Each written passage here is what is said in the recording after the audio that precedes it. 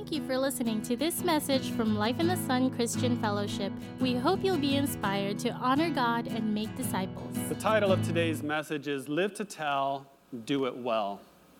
How can we help others have a relationship with God, and how can we do it well?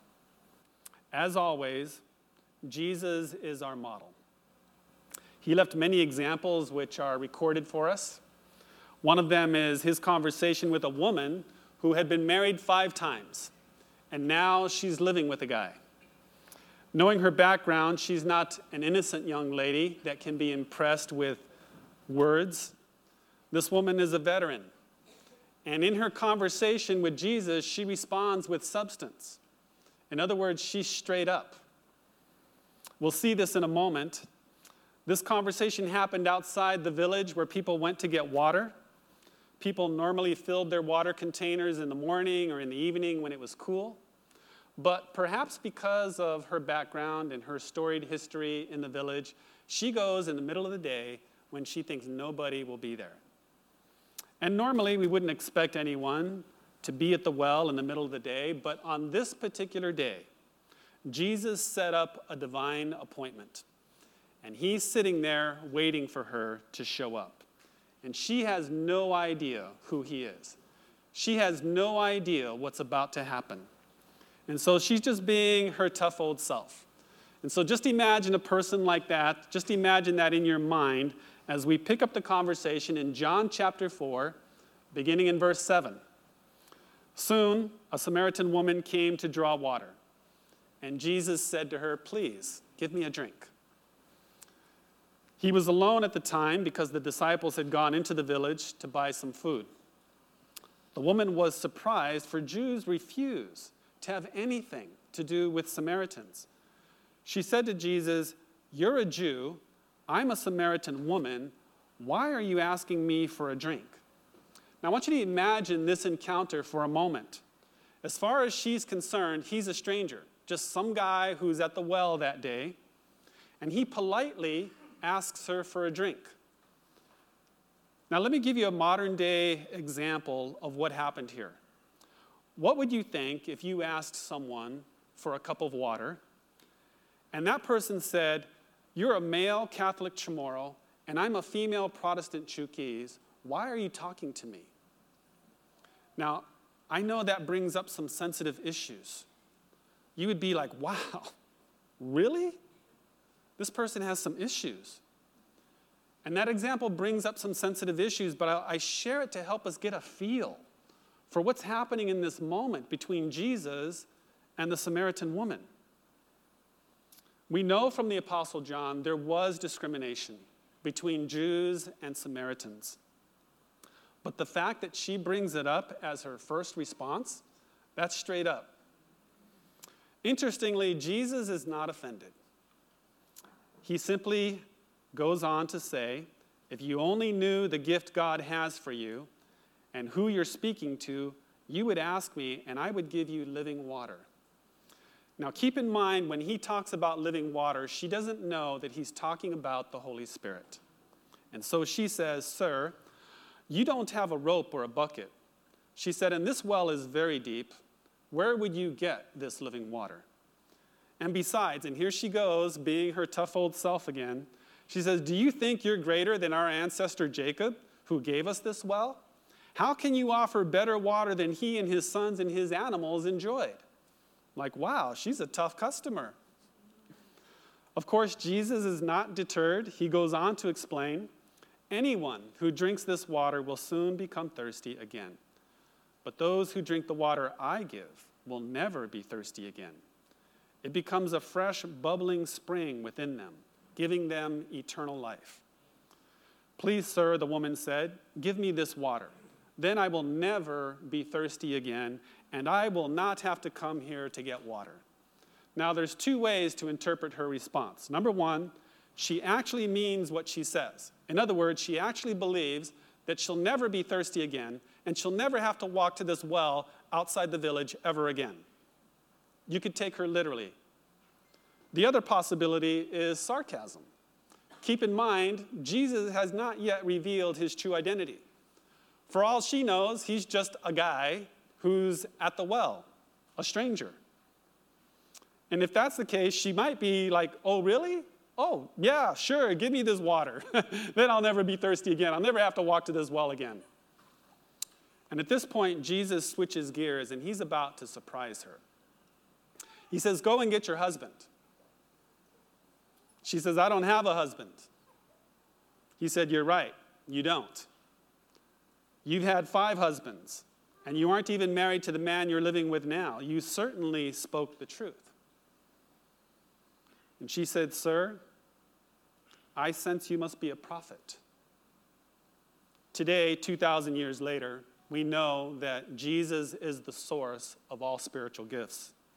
And here he uses prophetic insight to move the conversation into the realm of God. And so now the woman says, I know the Messiah is coming, the one who is called Christ. When he comes, he will explain everything to us. And then Jesus told her, I am the Messiah. And just then, the disciples came. Imagine a movie where there's 2 characters, and the suspense and the drama is building to a point, the moment of truth. And the moment the truth is revealed, somebody walks into the room, and the moment is disrupted. And that's what happens when the disciples come back. And so she left the water jar beside the well. She ran back to the village, telling everyone, notice the word everyone, come and see a man who told me everything I ever did. Could he possibly be the Messiah? And so the people came streaming from the village to see him. Many Samaritans from the village believed in Jesus because the woman had said, he told me everything I ever did. And when they came out to see him, they begged him to stay in their village. So he stayed for 2 days, long enough for many more to hear his message and believe. Then they said to the woman, now we believe, not just because of what you told us, but because we heard him ourselves. And now we know that he is indeed the Savior of the world. And there you have it. The journey begins for a group of believers in the village Sychar. Now let's go back and make some observations about Jesus. The message today is live to tell, do it well. And there is so much to learn from Jesus' conversation with the woman at the well, but for today we'll focus on just one principle. Jesus connects with people through simple, everyday needs. In the case of the Samaritan woman, it was water. In those days, water was hard to get. Today, you just turn the faucet in your house and you have water. Wow, amazing. Thank God for modern day plumbing. But there are other needs which are not so easy. When your physical needs are met, people start looking to satisfy their emotional needs, and there are many. Here's a list of just some basic human needs. It's not exhaustive. Love, protection, significance, affection, value, to be known, comfort, to be heard, a sense of well-being, being understood, respect. There's nothing wrong with having needs. In fact, there's not even anything wrong with wanting your needs to be met. They are real, and they are actually given by God to draw us into relationship with him and draw us into relationship with each other to form families. It's actually a good thing to have our needs met, because when we feel loved and when we feel valued and when we feel protected, then there's a deep sense of well-being and trust is established. When we're known and heard and understood, then we feel accepted. When this happens, God is happy because his command is love one another, and we become thankful. So our needs are not the problem. The problem is the sinful ways we try to get our needs met outside of God and his ways. There are all kinds of things that we do. There are all kinds of ways that we look to meet our emotional needs. And none of these things are necessarily bad in and of themselves, but sometimes we can move into excess. And these things can become our primary focus. It could be food, happy hour, relationships, maybe work, maybe my smartphone. Social media, it's like candy for the mind. All you have to do is notice what people are doing in order to get their need met, and then in a very caring way, let them know that there is something better. It looks like this. Let's say you know someone who's always on their phone. Let's just pretend you know someone like that. Everyone is motivated differently.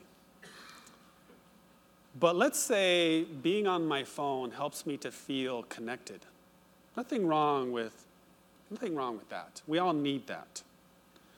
Jesus might say something like, your phone makes you feel connected. But if you knew who I am and what I have to offer, you would connect with me. Jesus connects with people through very simple, everyday needs. Let's say you know someone who's always working. They're neglecting the Sabbath, a day of rest with God. Jesus would say, work makes you feel pretty significant, doesn't it? Especially when you're accomplishing something.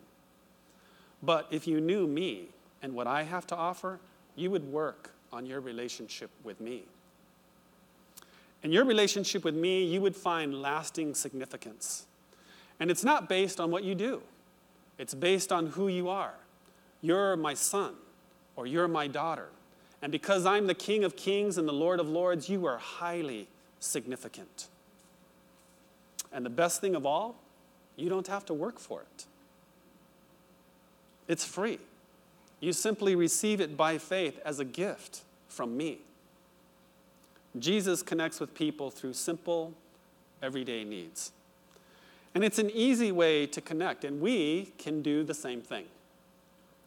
All you have to do is notice what people are doing to meet their needs, and then in a very caring way, let them know that there's a better way. There's something better. And this is what Jesus did with the woman at the well. So here is what I'd like us to do. I'd like you to write a summary of your experience with God that you can share in less than 2 minutes. Actually, let me change that. I don't think that's possible. A summary of all your years in 2 minutes. Let me put it this way. Write a story. That would be a better point. Write a story of your experience with God that you can share in 2 minutes or less. And then watch and listen to see how people get their needs met, and then in a caring way, let them know that there is a better way. So after you write it, I want to encourage you to memorize it. You could put that on just a half sheet of paper. And then when you see somebody doing something to get their needs met, you can share your story about how God has met that need in your life. Can you do that? Do you feel hesitant? I imagine you would, and that's okay. There are obstacles to overcome. I'll talk about them in a moment.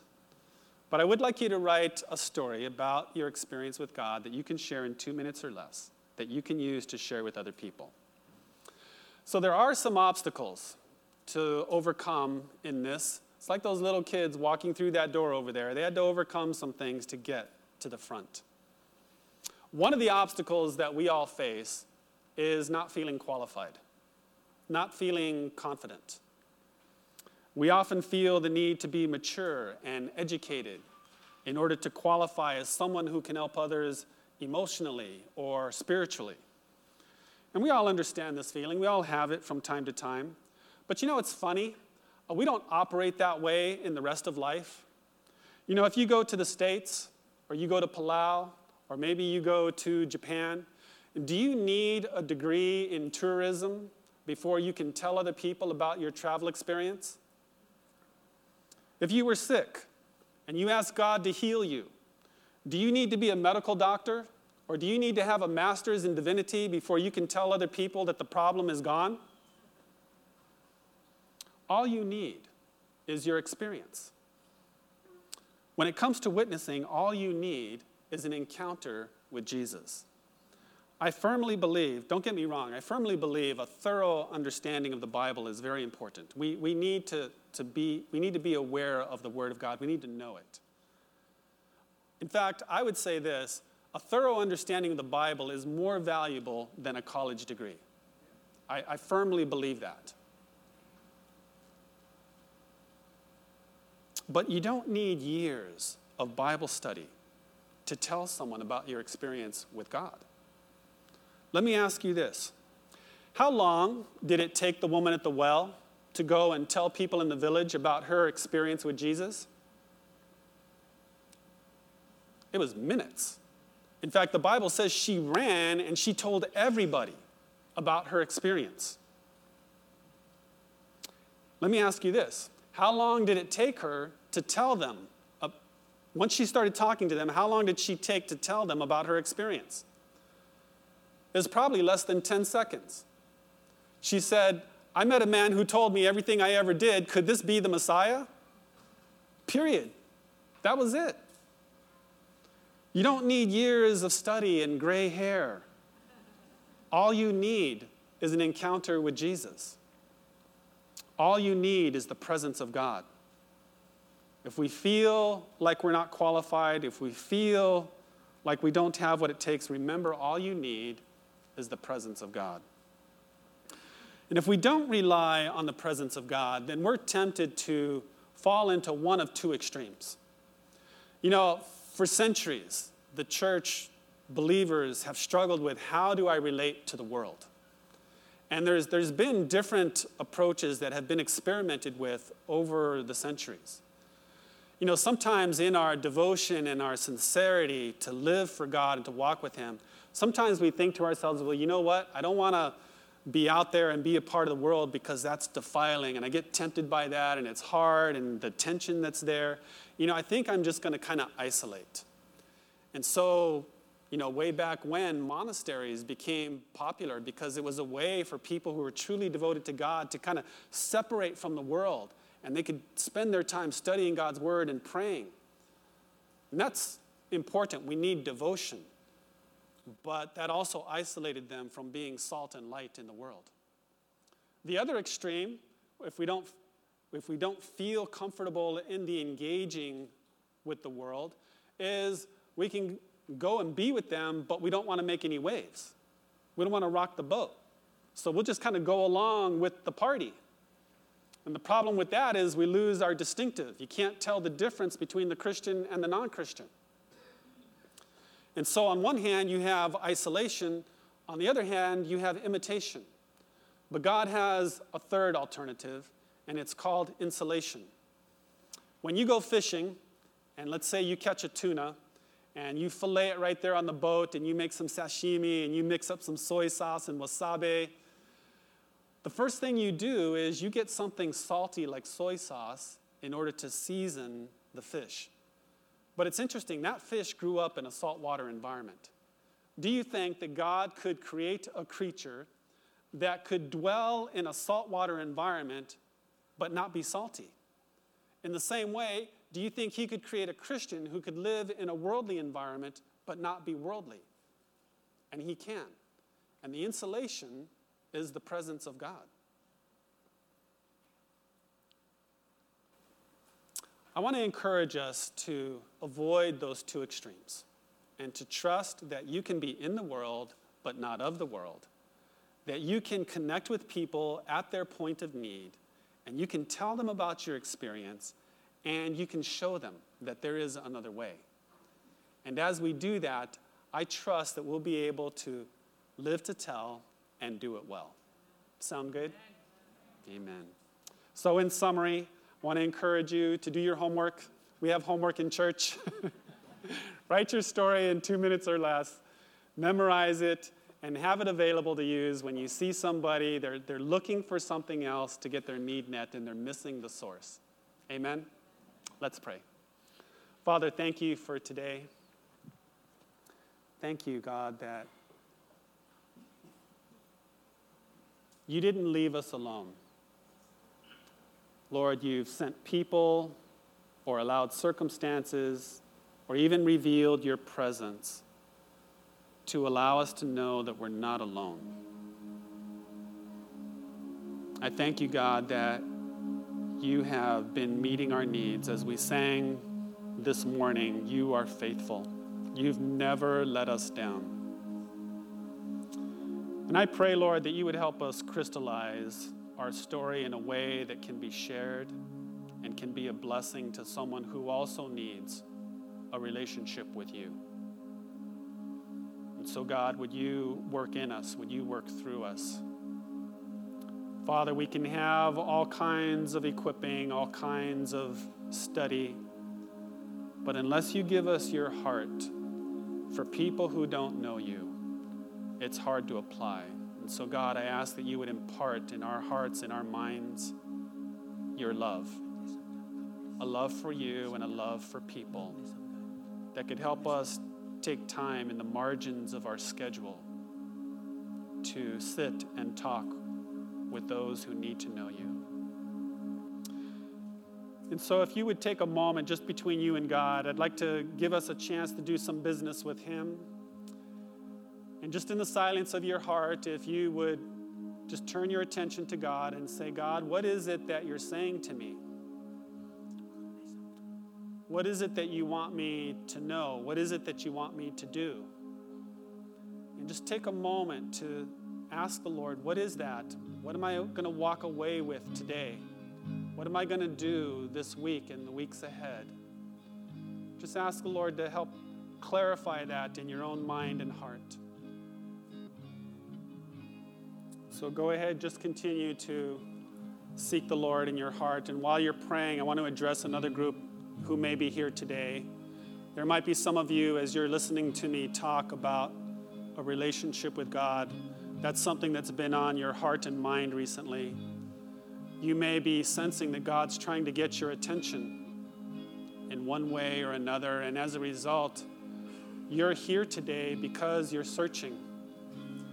And if that describes you and you've never made a formal choice, a conscious decision to invite God into your life, I want to give you an opportunity to do that. The most important thing is the decision that you make. And then expressing that to God, which is what we call prayer. So I want to give us a moment to pray together. God, I'm here today. I know you've been getting my attention recently. And I'm realizing that what I need is you. And so today I'm making a decision to say yes. I'm opening up. I want to open my life to you and invite you to be in it. And so I ask you to come into my life by faith. Lord, I ask you to forgive me for things I've done that are not pleasing to you, that have maybe hurt other people or myself.